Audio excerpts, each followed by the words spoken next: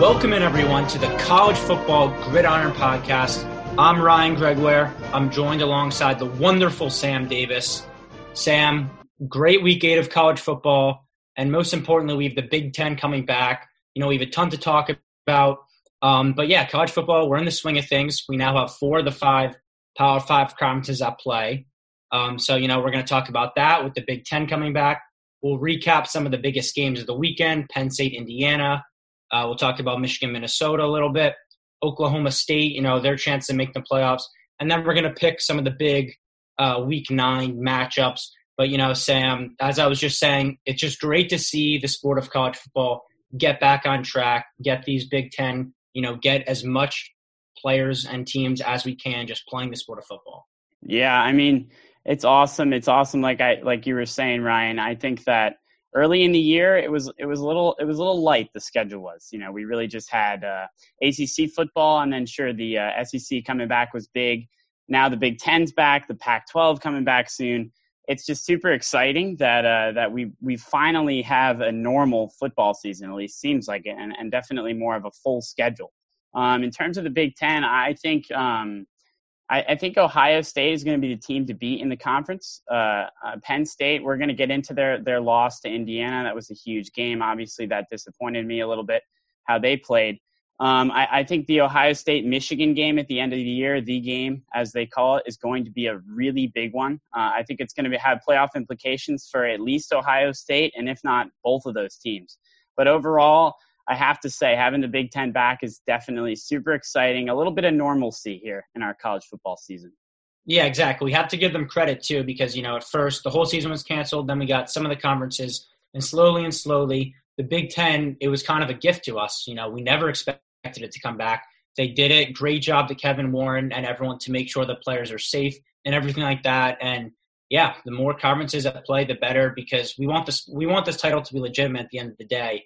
And it would not have felt the same if we didn't get an Ohio State competing out there. The game, as you said, we're going to look forward to that later on. And if we didn't get that, how much of a real season would it be?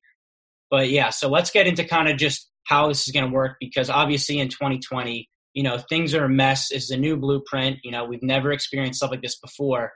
And, the Big Ten is only going to play 8 games as opposed to the SEC and Big 12 playing 10. And that 2-game difference, let's talk about it now. What do you think that's going to mean for the playoffs? Yeah, I think it makes a huge difference. I mean, we're used to a normal college football season where it's almost double elimination, where a team will get a game here and there. The committee will give them a little bit of breathing room to be, okay, you can make a game mistake. You can have a bad game, and you can still maybe make the playoff. With the 8-game season, it's incredibly difficult for these teams because I don't really think they had that margin for error. I think the margin for error is 0. And if you lose a game in the Big Ten, I don't see how the committee is going to be like, well, they lost 1 out of 8. They're 7-1. I don't think that's a record that's good enough to get them into a playoff compared to a team in the SEC where you can be 9-1 or 10-1 or however many games they end up playing, where that's a lot more likely for the committee to say, well, maybe we'll give them the benefit of the doubt. They had that one bad game. And I think not only do teams have to win, but especially in the Big Ten, but they have to win and make it look good. I think the eye test that the committee talks about is going to be more important this year than it's really ever been. It's a smaller sample size. They're really going to be looking at these teams and every single game with almost a hyper focus of, well, how did they play this week? How did they look? And that's going to be extremely important towards deciding this. If you look at a team like Ohio State, for example, let's say down the stretch they win the rest of their games, but look a little shaky doing so. I think the committee's going to take that into notice and be like, well, is this team really deserving of making the playoffs? As opposed to a team in the SEC that has a bigger sample size and a bigger sample size to draw from in order to say, well, they had a couple bad games, but the entire body of work is good. We're going to give them the benefit of the doubt. I think it's incredibly difficult for a Big Ten team playing 8 games. Yeah, the discrepancy in the conferences is bigger than ever. And as you said, with the double elimination we're used to, we've had recent years where Ohio State's had 1 loss and they haven't made the playoff. So this is really a single elimination tournament for the Big Ten. There is absolutely no margin of error. And that is, that's usually typically what we love about college football. It's the urgency of every game, because in the NFL, you won't have these games in October. They mean the playoffs for these college football teams. We had Bama, Georgia a few weeks ago. that could have been a playoff game. And now with this year, with the difference in schedules, the Big Ten teams, Ohio State, Michigan, there is no margin for error. They have to go out. They need to, as you said, the eye test is going to be bigger than ever. They need to win convincingly in 2020 if they want to be on the same level as the SEC teams who have those extra 2 games of body of work to go to the committee with.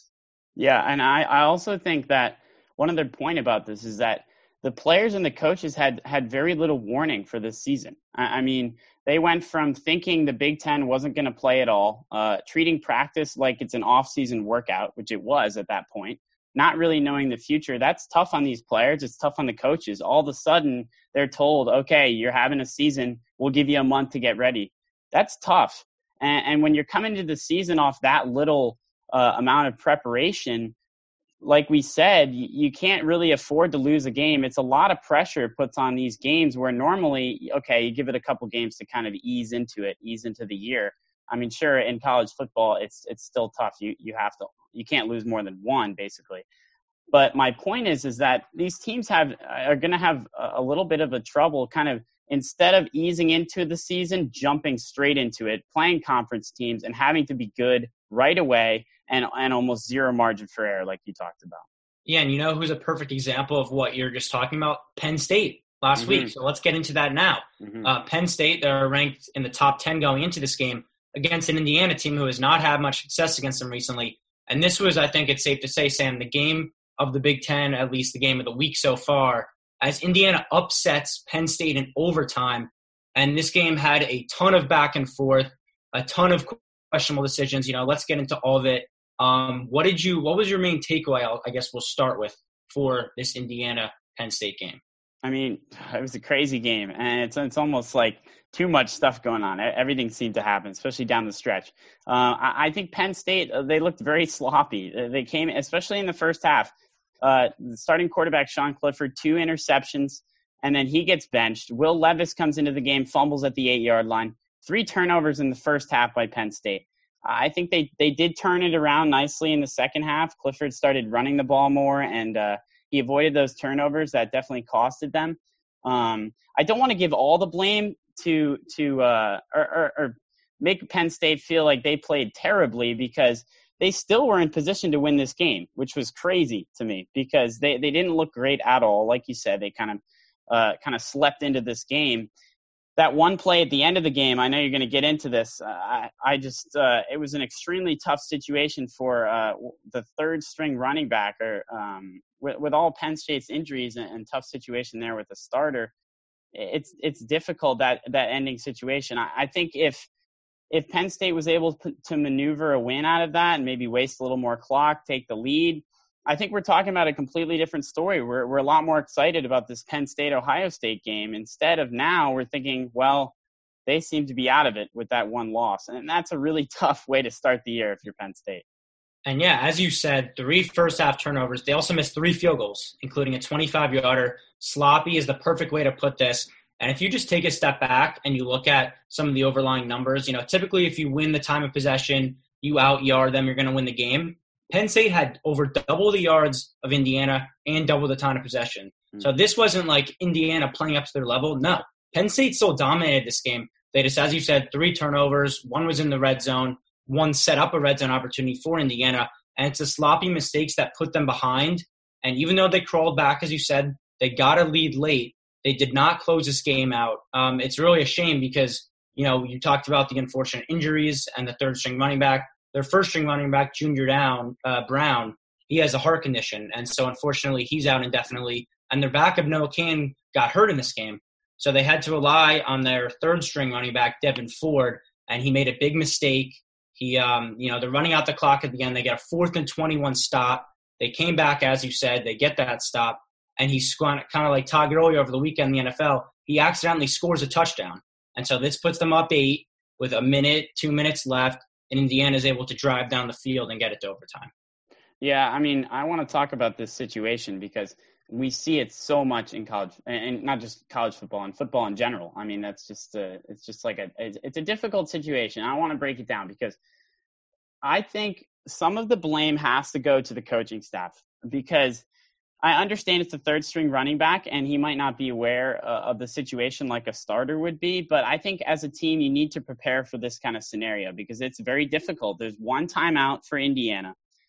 You have to obviously force the timeout, force them to use it. You got to waste some clock. But at the same time, you're up by 1 point. It's a 21-20 game.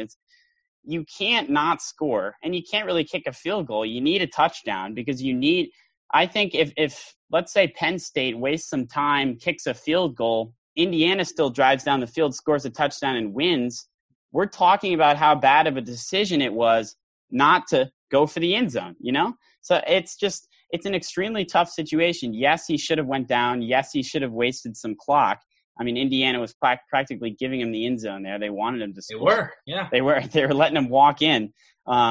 So it's a very difficult situation. I think part of it is definitely on the coaching and being a little bit more prepared for the scenario because it obviously turned around to bite him. And even with that score, as you said, he shouldn't have went in. They're still up 8 with 1:40 left, and Indiana only has one timeout. Indiana is still able to drive down the entire length of the field and get the 2-point conversion. And I think that speaks to Penn State defense because, a lot of people look to this year as a make-or-break year for Penn State. But they lost 7 starters on the defense, including their best player overall, Micah Parsons. He's going to be a top 10 pick in the draft. He opted out due to the draft, due to COVID concerns. We're not going to harp on any of those decisions. But that left the defense, this is an inexperienced group. The secondary is weak overall, and Indiana was able to take advantage of that time and time again. They still put up 36 points. And Penn State, they need to get better on defense. And as you said, it sucks that this loss takes kind of the juice out of a game we'll preview in a little bit, the Penn State-Ohio State next week. But, yeah, to get it into overtime with 1:40, it never should have got to that point. And then once it got into overtime, it got even more crazy. Mm-hmm. Yeah, I mean, I think you make a good point about the defense. They need to be more consistent if they want to stand any chance against Ohio State. But talking more about that ending there, I want to make a point that we can't. We've been harping on Penn State a lot, and maybe rightfully so. But Indiana does deserve a lot of credit. They do deserve a lot of credit in this game. I think their quarterback Penix looked really good, especially in the fourth quarter. I mean, you got to give him a lot of credit. It was very impressive that drive to end regulation, 75 yards. He was able to score the clutch 2-point conversion with his legs, and then in overtime, he makes a great throw to score a touchdown, and then goes for 2 and does that with his legs too, and dives over the pylon in that infamous call there that we can argue about all day long. But I do want to give a lot of credit to Indiana. I want to give a lot of credit to Penix, and I want to give a good amount of credit to the coaching staff too. I think going for 2 in overtime is a really gutsy call, but I love it. I think with an underdog like Indiana in that circumstance, in that game, I really do love the call. I don't think enough underdog teams do this. You see that you have Penn State on the ropes. You have a team that's came into the year and, they're very hyped up, ranked very highly. They're certainly reeling. And Indiana, I think, saw that, recognized that, and said, you know what, let's go for the win. And I think that was a great decision on their part. Overall, I mean, Indiana played a great game. Sure, Penn State had significant troubles, but Indiana still took advantage of those troubles and played a great game. Yeah, you said everything I was going to say. That's a winning play right there. Penn State looked like they'd found their groove on offense, right? They scored to start overtime. Indiana gets a big third down touchdown, and I love that. You go for the kill here. You go for the win because Penn State, they could easily score again. You don't know if you're going to score if you get the ball again, Indiana. End the game here. Put the game in your quarterback's legs. He did it in regulation. He did it there. A very controversial call to end it. I have some Penn State fans, and they were not pleased. Sending me these pictures. It's zoomed in 1 million gigs. It's like blown up. And, really controversial call at the end, but an awesome game nonetheless. Mm-hmm. Yeah, and if you zoom in any call to that little fragment of a piece, then sure, maybe the call is different. But that's an incredibly difficult call. The bottom line is that whatever they called in the field was going to stand. That's what happened. And unfortunately for Penn State fans, that's how it went. Yeah, the only scenario there, which I would have been upset with, is if they initially called it a touchdown and then overturned it. What they did, calling it down and then ruling it down, or calling it a touchdown and keeping it. I would have been fine with either of those because, as you said, it was so close. We're humans.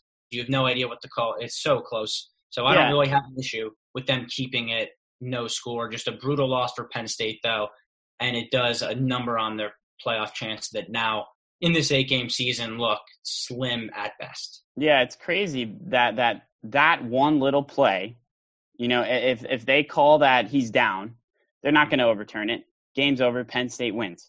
And that one little play makes such a huge difference in the entire season because it's an 8-game season and they have no margin for error, like we talked about. And it makes this Penn State-Ohio State game a lot less exciting for us. Unfortunately, I think it's still going to be a good game. I mean, we're going to get into all that later, but it's just crazy how one little play in this short season makes such a huge difference.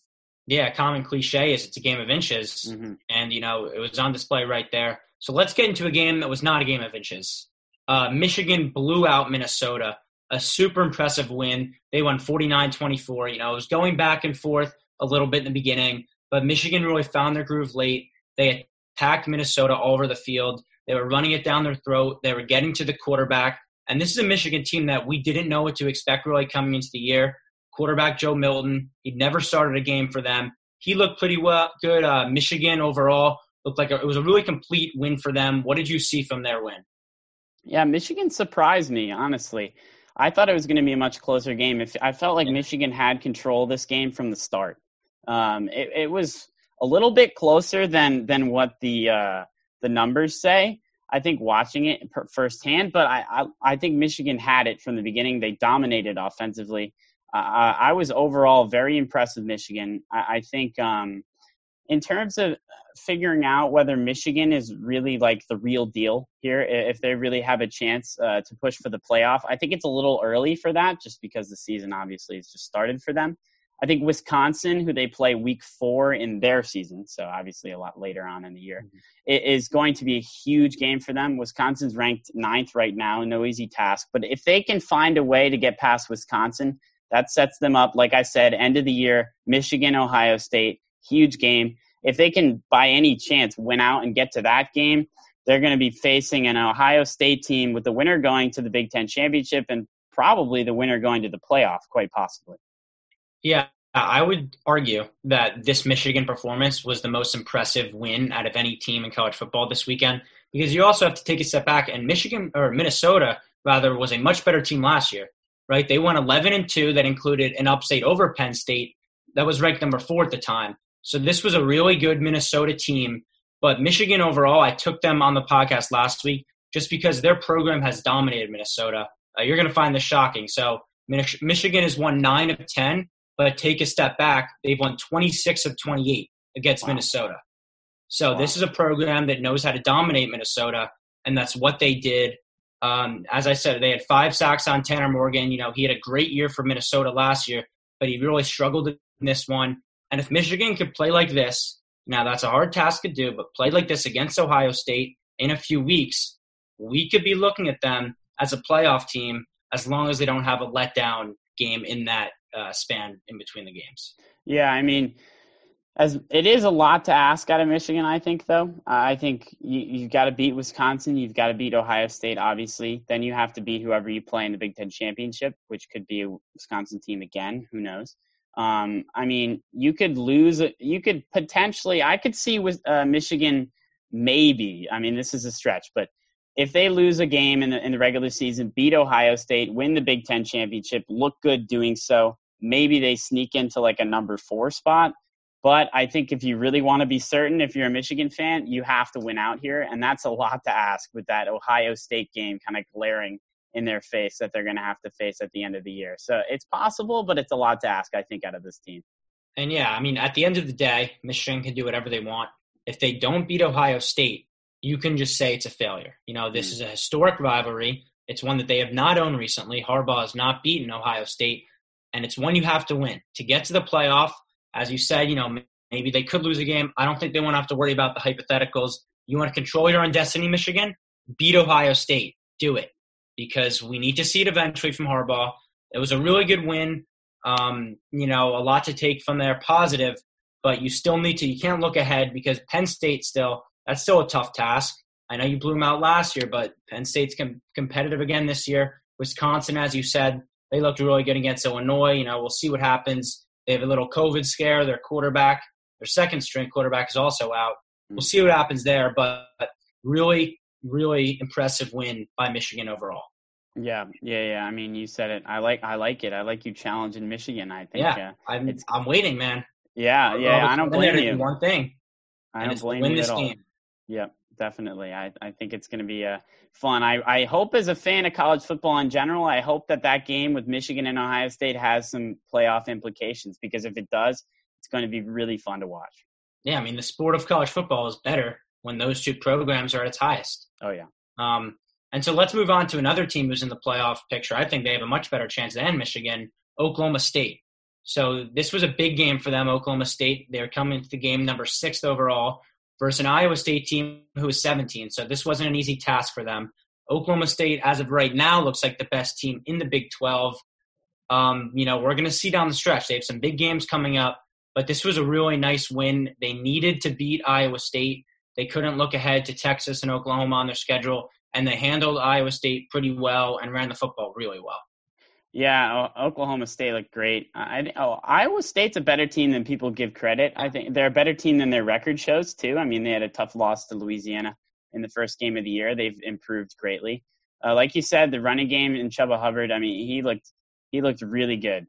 He looked really good. I think he's definitely going to be key for them. And I also wanted to touch on the quarterback, Spencer Sanders, who in this game last week, he did make a couple key mistakes. He threw 2 interceptions. I think the important thing for him going forward, he looked great at times. He looked not so good at times. I think he needs to be a little bit more consistent, avoid some turnovers, let Hubbard run, let him do his thing. He's obviously the best player on that roster. I think most importantly, though, I think the defense is the key for Oklahoma State. They did look very good last week. I think in the Big 12, not really historically known for defenses, especially recently. And Texas, Oklahoma, they're having down years. Iowa State, obviously, I think Oklahoma State's key and separator is going to be their defense. If their defense can continue to play the way they did last week throughout the year, that puts them above, I would say, any team in the Big 12, which gives them a chance to make the playoffs. I could not agree more. Right now, they are number 1 in the Big 12 with only giving up 12 points a game. I mean, this came out of nowhere, honestly, because, as you said, the Big 12 is not known for their defense. It's shootouts. It's high-powered offenses, and they have been able to contain some pretty good teams. As you said, Iowa State is no slouch. This was a 3.5-point spread with Oklahoma State at home, so the odds makers have this as pretty much of a toss-up game, and Oklahoma State was able to win it pretty convincingly. And as you said, if they want to keep winning, Chuba Hubbard's going to have to run the football, and they're going to have to play defense and stop these big teams. And just taking a step back from this game, let's look at Oklahoma State's outlook for the season, because someone's got to win the Big 12, Sam. And, Oklahoma, they're kind of in a transition year. Texas obviously had high hopes, already 2 losses. This could be Oklahoma State and Mike Gundy's shot to get into the playoff. If they are able to handle Texas, if they're able to handle Oklahoma and win the Big 12, they're going to be kind of a de facto slide them in at the 4 spot. We've seen, let's hope at least, we've seen in recent years, the AP poll has voted Oklahoma into the 4 spot for winning the Big 12. Now, while they have not played competitive in that game, they've been able to get there. So if Mike Gundy and Oklahoma State want to have some success, this is the year to do it with the down years from the other schools in the Big 12.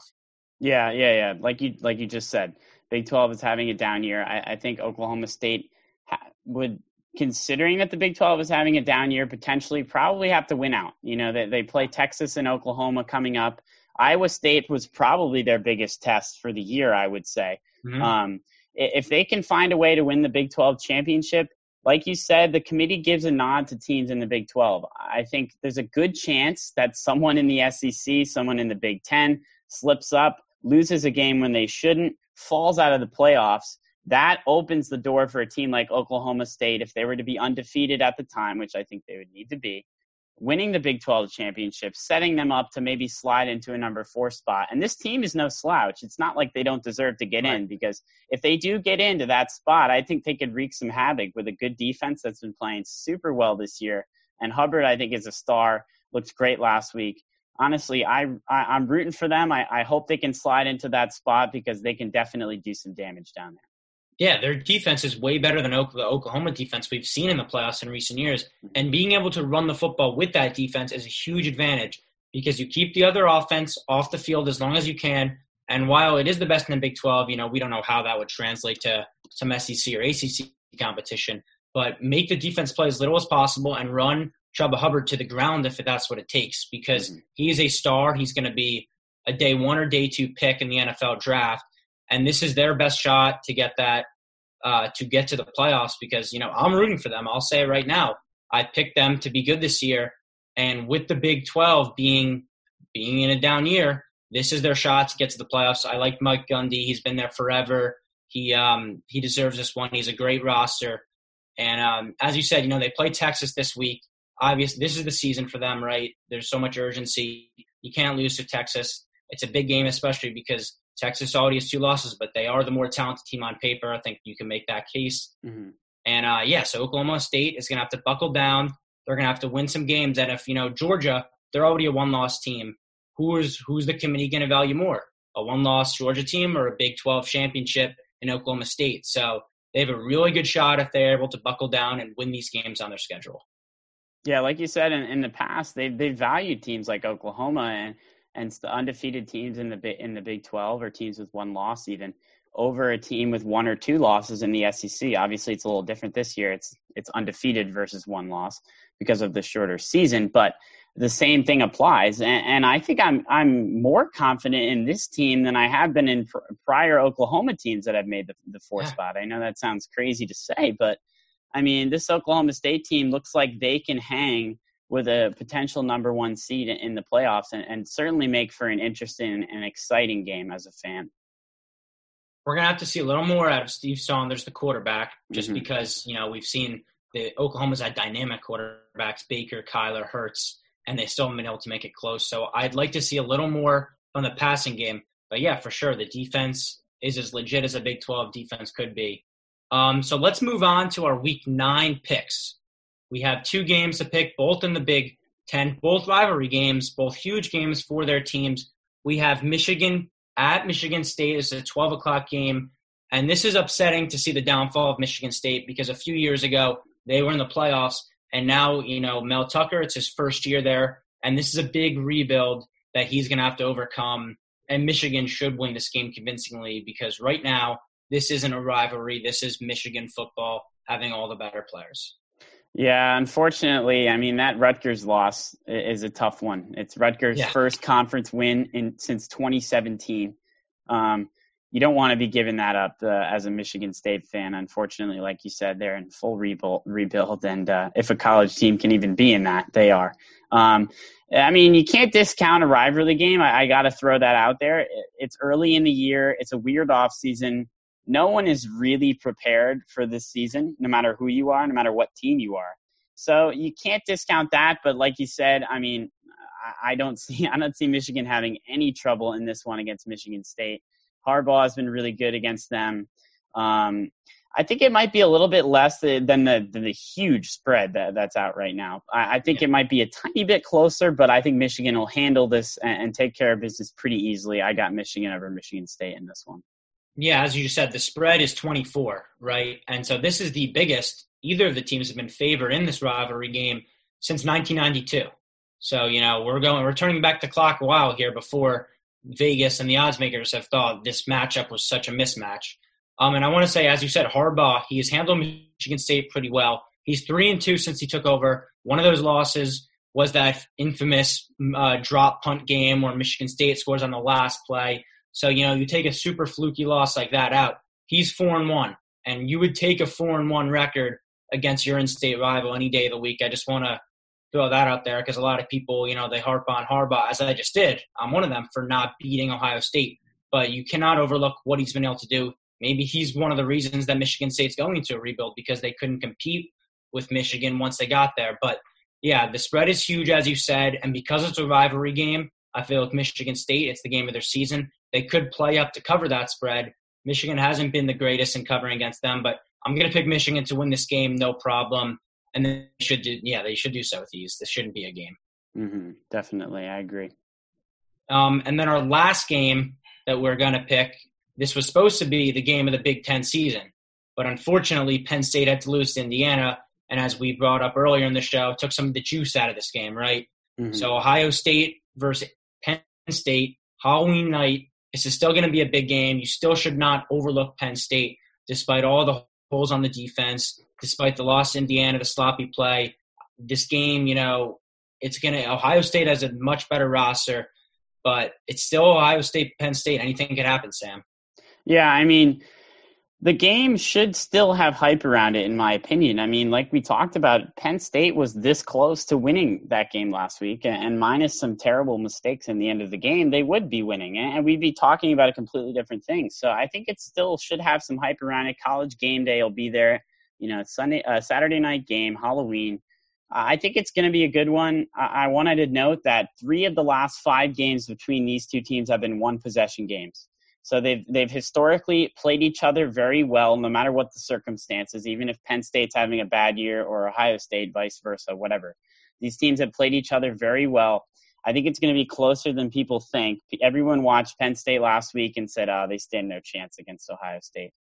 I disagree. I think Penn State's definitely got to do some things in order to play a lot better, but I think they're going to be prepared to do so. Ohio State is their first real test of the year. Nebraska was kind of an easy walkthrough for them.